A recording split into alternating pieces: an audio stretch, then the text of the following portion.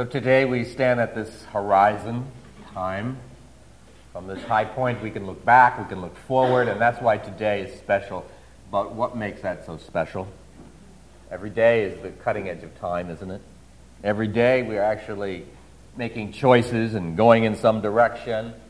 Every day we're becoming something different because of what we do. By seeing ahead, though, by seeing yourself in the context of time, you can make today special. By the way, the fact that you see yourself. By seeing ahead and thinking about this coming year as if it were a blank canvas upon which you are going to paint your life. January, February, March, winter, spring, summer, fall. You're going to create something. At home, at work, in the world, in yourself, you are going to be somewhat different as your world will be a year from now. Consider the changes in your life, certainly in our public life, of this last year. Sometimes when we get to this point, we choose not to set our own course. Sometimes we just allow ourselves to be propelled by the familiar patterns of the past. Sometimes we just allow the current of circumstance to continue to bring us along. Or sometimes the will of other people will just determine our direction. Inevitably, these will happen. We cannot control the currents, the wind. We cannot control the momentum of our own past. But we can select a destination if we so choose. We can set our own rudder if we so choose. We cannot change where we've come from. Our past is obviously history.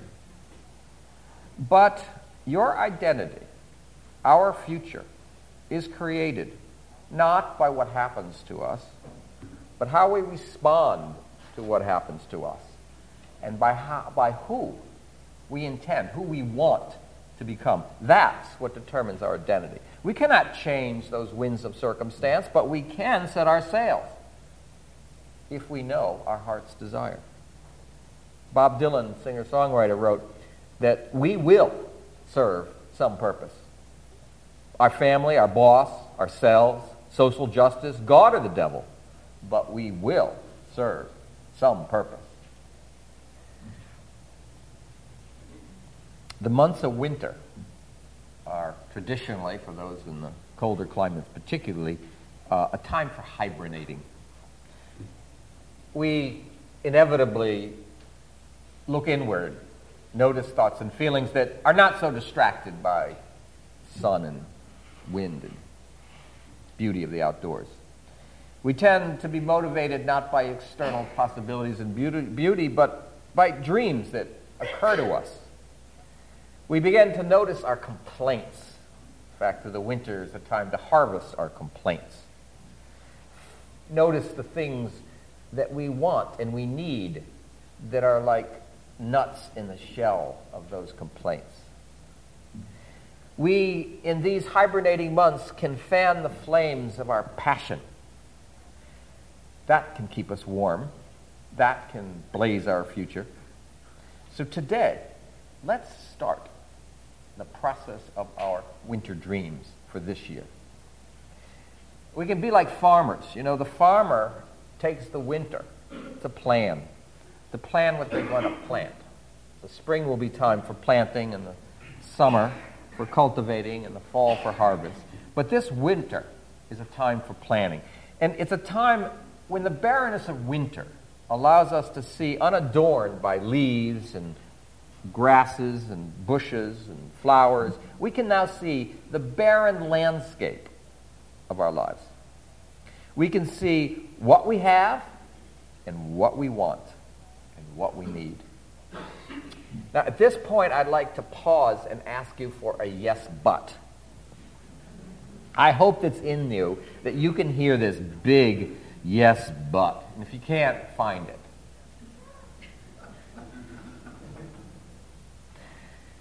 This is a resistance that's worth looking at. It's an urge, I certainly have, to keep my eyes on the ground that's right ahead of me and not look up to that horizon, not dare to dream, not plan.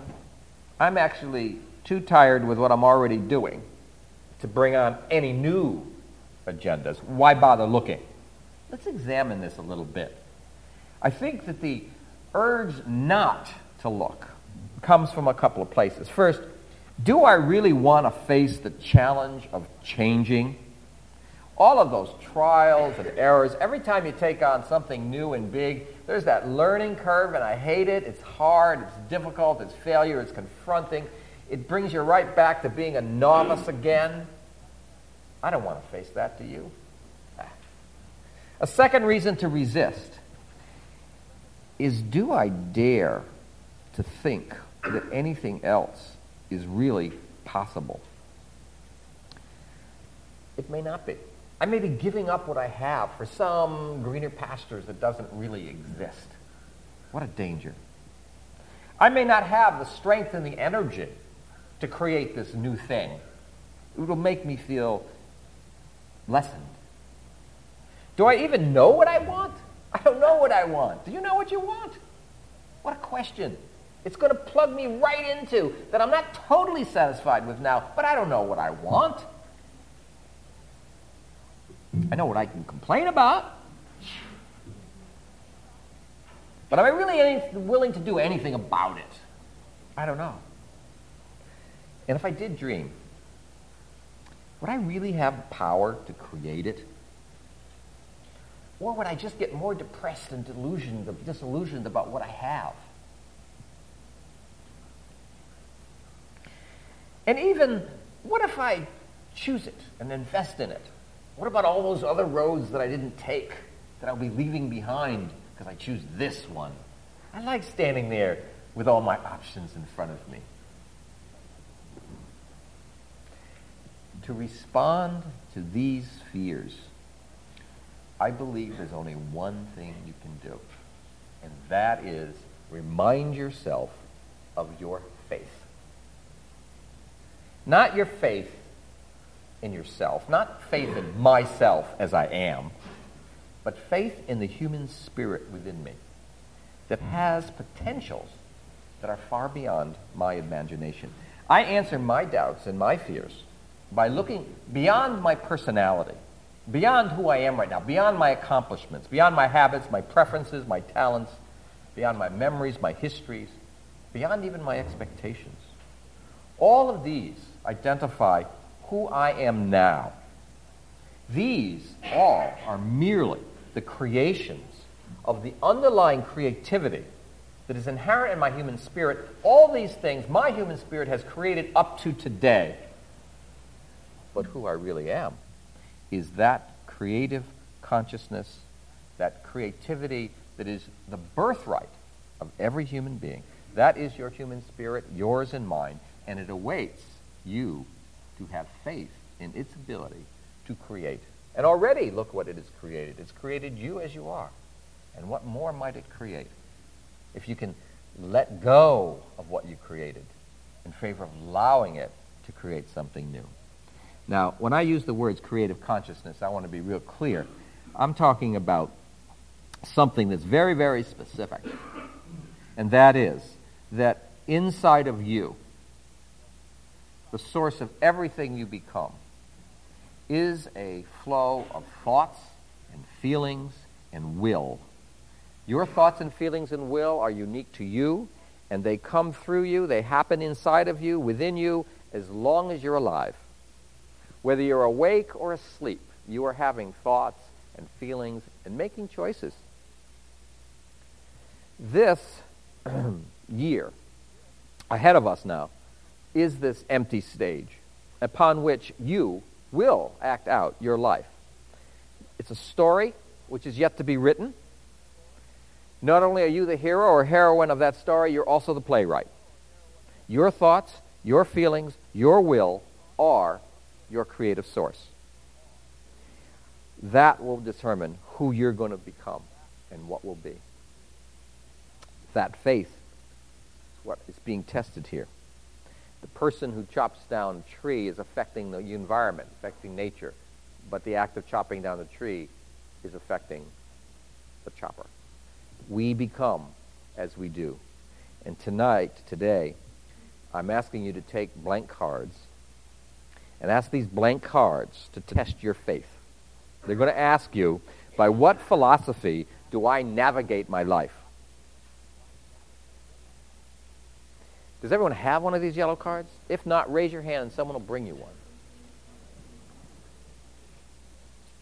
These cards, I say, is our test of faith, and I mean that because to take seriously looking beyond the familiar terrain of your life and to look at some new horizon, are you going to identify yourself with the creative spirit within you and dare to have this dream? Now, let me be clear. I don't believe that this is an exercise like rising prayers to seek some kind of supernatural favor. But what I do believe is that dreaming about possibilities is going to plant a seed in the natural creative consciousness of the human spirit. And that seed can do nothing but grow and develop. But we must be willing to plant the seeds to fully claim that ability. Daring to write something on the card will test that faith. It tests it because a year later, 2 years later, you pull out the card and you start noticing what happens. That will be a confirmation of your faith. I believe, in fact, that prayers themselves function because people get clear about what they want, place their intention in that want, and it allows the human spirit to create around it. Now, my spiritual philosophy is a humanistic one. We call it ethical culture here. Essentially, it's an ethical idealism. You know, the word idealism is contemptuously popular known as a word that means some impractical dreamer. But ethical idealism in the philosophic sense is one who strives to create life as it ideally can be. And that's the kind of idealism I believe in. Idealism recognizes that we are reality creators. That's something natural to our capacity. That in time, all we are always in the present. The only form of reality that exists is now. We're always living now. And when we are thinking about our past, that's a memory we're having now. And when we think about our future, that's an imagination we're having now. All we have is now. And if in that now we can start acting as if, we begin doing the things that create a different now in the future.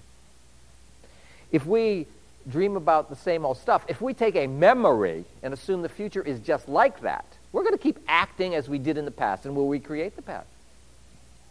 If we take, however, our sense of identity from the thing we now imagine is in the future, we begin to act in that way, and we create a future. Everything that you are now, you once dreamt.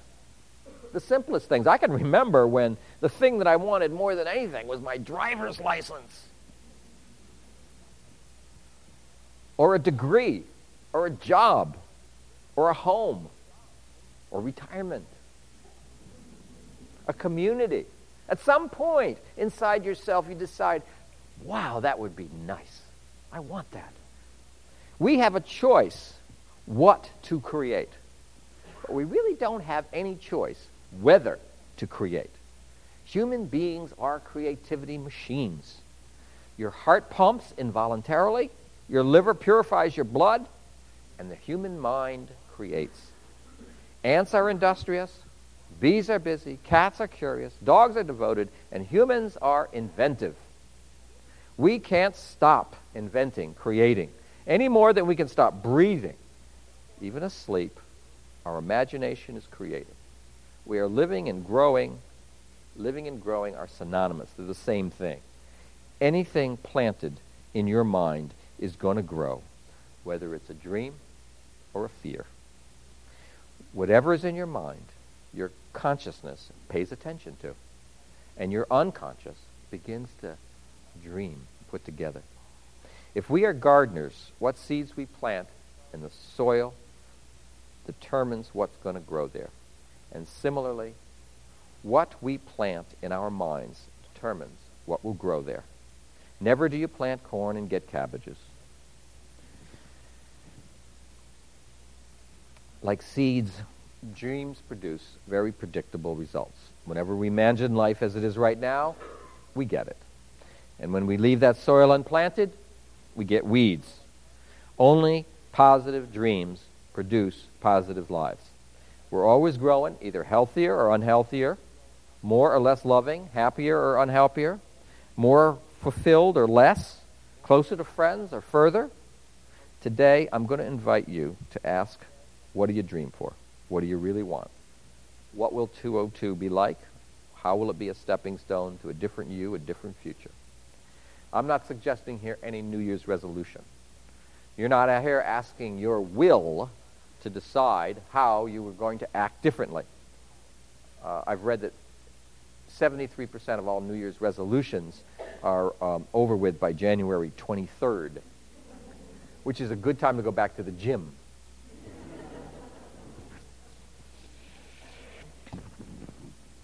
I'm not asking you to consult with your ought. I'm asking you to consult with your bliss. What's something that you genuinely value? Not losing weight, not getting up earlier, going to the gym, cleaning your house. Nothing you ought to do, but something you genuinely, really would like to do. Dwell on your dreams. Get clear about what it is you actually yearn for, what you would love, what would fuel your passion. Let's create here an alternative future, an ideal alternative future for you. And let's have enough clarity about it as your memory of the past is clear. And then you can begin to structure yourself a well-conceived architectural blueprint of what it can be. But that's not today's work. Today's work is just daring to dream. So, take your magic cards.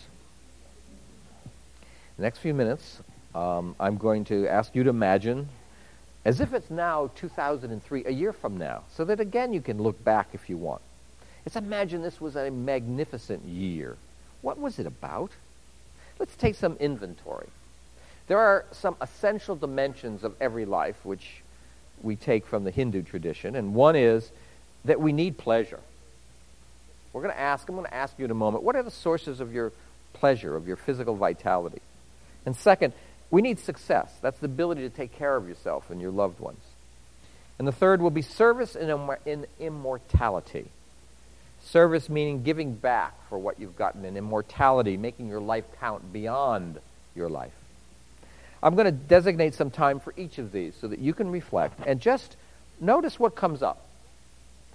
This winter time is a slumber time, a time to dream, to allow many dreams to start. By spring, we're going to be back asking you to choose which seed. But for now, just see what comes up. So let's take a moment, get your cards and pens. Anybody need a card or pen? Anybody? Do you have in the back, do you have cards or pens? All right? Okay. Get comfortable. This is a conversation inside of yourself. Just notice what comes up.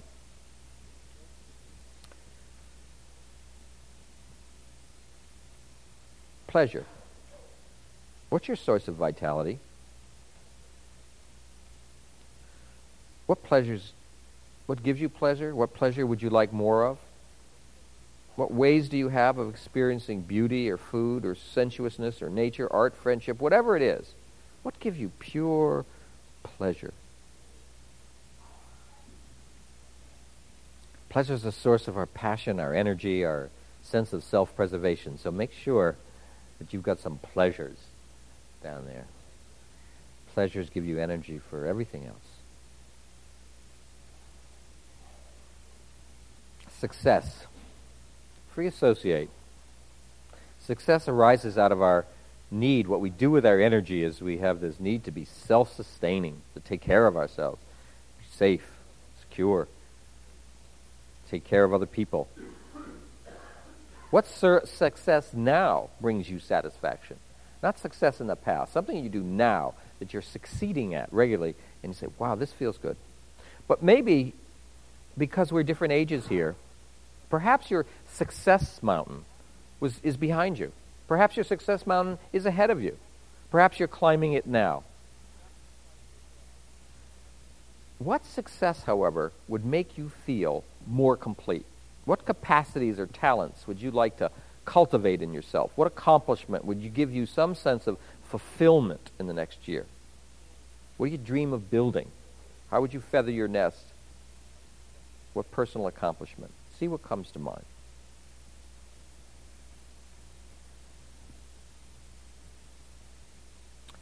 The third one is service and immortality. Serving people to pay back for what you've received and making some contribution to the progress of history. Before you write this, I'd like to say a few things to set the scene. The thing that woke us up, I think, on September 11th is not something we hadn't heard before, that we are a generation that is particularly self-absorbed, distracted by the consumption and gadgets that we have available to us, that our news magazines became entertainment about our fads and our favorite idols. And suddenly we're aware that there's a real and a big world out there that we're affecting, and it certainly wants us to pay attention. We here have to recognize that we prosper as no people in all of human history before us, or maybe more than any generation will ever in history. It's a possibility. We are the beneficiaries of a culture that's really been created by previous generations. The opportunities that we enjoy, the liberty, the education, the health, the jobs, the technology, all these are possibilities that were created by people before us and people around us. Our lives are fulfilling the dreams of previous generations who dared themselves to dream about incredible things. They widened the circle of prosperity and possibility. And the challenge for us is, how are we widening that circle of prosperity and possibility, opportunity? You know, I notice the immigrant populations that come from poor countries, and their story is identical to the story of my grandparents. They come to the United States for a better life, for opportunities they don't have at home. And when they're here, they save their money, not for their own retirement, but so that they could bring family and friends to a land of opportunity. They pool their money to create some mutual aid societies for each other, to support each other when they're in desperate need. The question is, how are we doing the same? How do we widen the circle of prosperity? Consider the gifts that we have inherited. Women here vote. We have, at least in law, equal opportunity for women. We have civil rights for minorities, except you live in certain towns and districts. We educate children. We have Social Security for the elderly, for the disabled. We have a safety net in times of trouble. We have jobs and opportunities and prosperity unprecedented. Yet 13% of American households are virtually completely left out of that world. And when we bring our attention worldwide to human beings, the majority, and that's the number that always astounds me, the majority of human beings don't live like we do. Our species is basically an illiterate species. We do not claim, most human beings never claim their capacity to read or write or calculate or reason. Our species is malnourished and ill. The challenge for the American dream is a humanistic one, is a universal one. In the next 50 years, it's predicted that the population of the world is going to increase by 50%. And those 50% are going to be all illiterate and malnourished and ill. And they are going to be inspired. Larry King Live on a TV. All of these ill, illiterate, malnourished people are going to be desperate to be fed and educated and employed. How are we going to make our life count? How are we going to be able to open? Are we going to be that big sucking sound from Florida or wherever? Or are we going to be serving the world beyond our own world? Again, I'm asking you here on your card to trust yourself. I'm not asking for an ought. I'm asking for a bliss. The Hindu idea of service and immortality is not that we ought to do this. It is that once we have pleasure in our life, simple maybe, but satisfying, once we have success, we can take care of ourselves. We get bored with life. And then we can keep adding gadgets to distract ourselves from that boredom. But the new thrill, the new bliss, is making your life count after you're dead, frankly. It's making your life count beyond you. And some of us are very much there. Some of us, I got to go home for 4 kids and the babysitter and blah, blah, blah. You're not there, frankly. You're dealing with pleasure and success. And making your life count is the smaller part of your life. For some of us, it's where our bliss is going to be. So I'm asking you, find out what issue, when you ask yourself, what issue in the world is out there now that would give you an opportunity to make your life count, to make the world a better place? Where would you like to give your time and your attention and your talent? I mean, like to. See what comes up in your mind.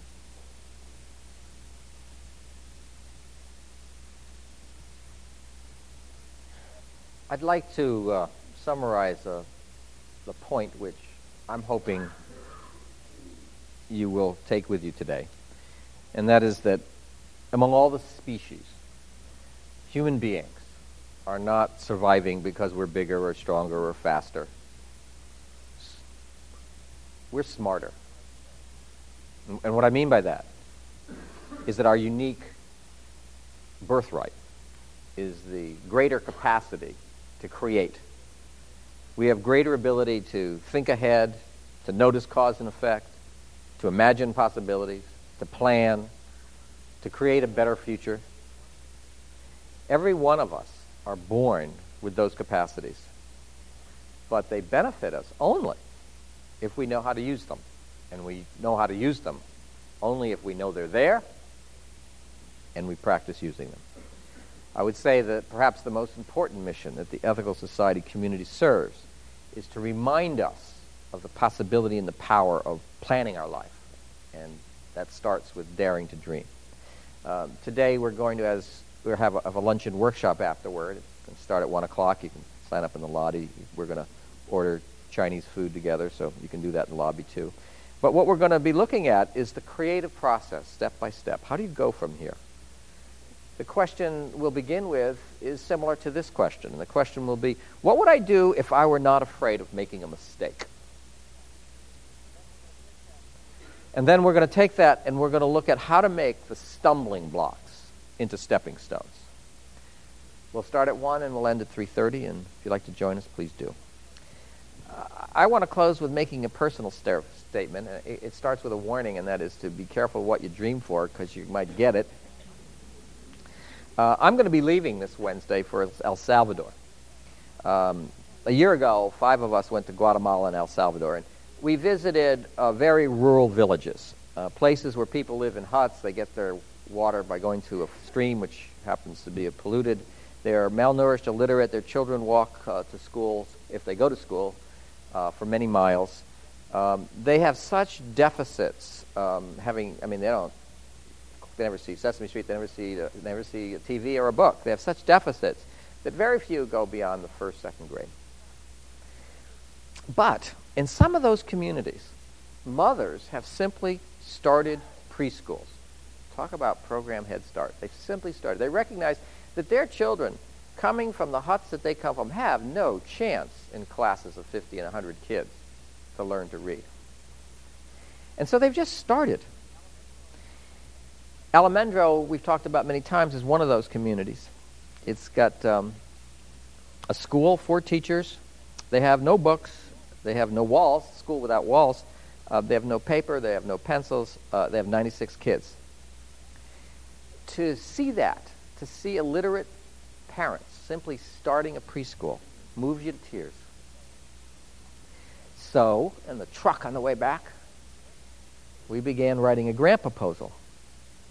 And we had to do something. It was to relieve our guilt, to deal with the feeling. But who knew? It got funded.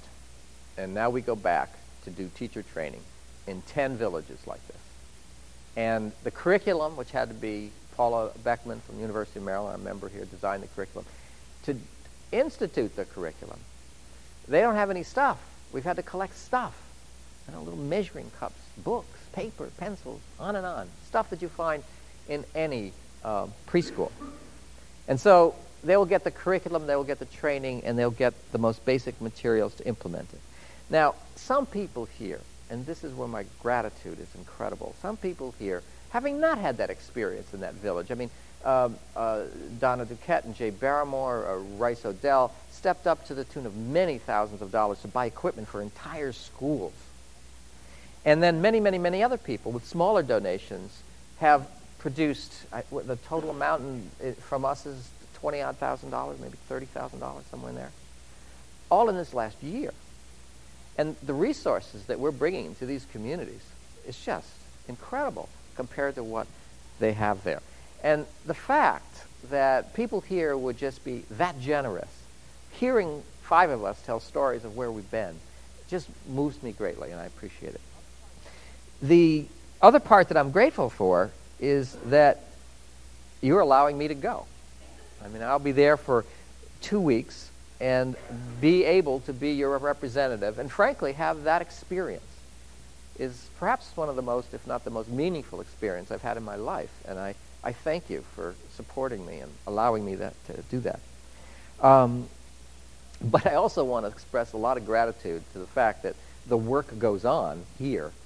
And when I am gone, people, Mary, for example, who, by the way, she says she's on staff, but we pay her part-time and she works about double time. And when I go away, everything that would come to me falls to her. And I thank you, Mary. As to Peggy, who runs downstairs, and Nancy Mandelkorn, our new administrator, and of course Inga. They're our home base. And when I'm not there, they absorb more. And so when I say thank you, I have to say especially thank you for you all, because you are the ones who are literally paying it. A final thought I'd like to leave you with is one that comes from Central America. The original Western civilization, which went from South America, Central America, all the way up to Northern America into the Native Americans. That civilization was a Mayan civilization. And the Mayans had a particular idea about the spiritual life that I find would be the most wonderful spiritual space to live in if I could only keep remembering it. And here it is. Each day is their God. God is a day. God is today. Each day is a God. And that God needs to be honored. Each day needs to be honored by the gift of our very best. So however we conceive of our best, let's make tribute to each day. Happy New Year.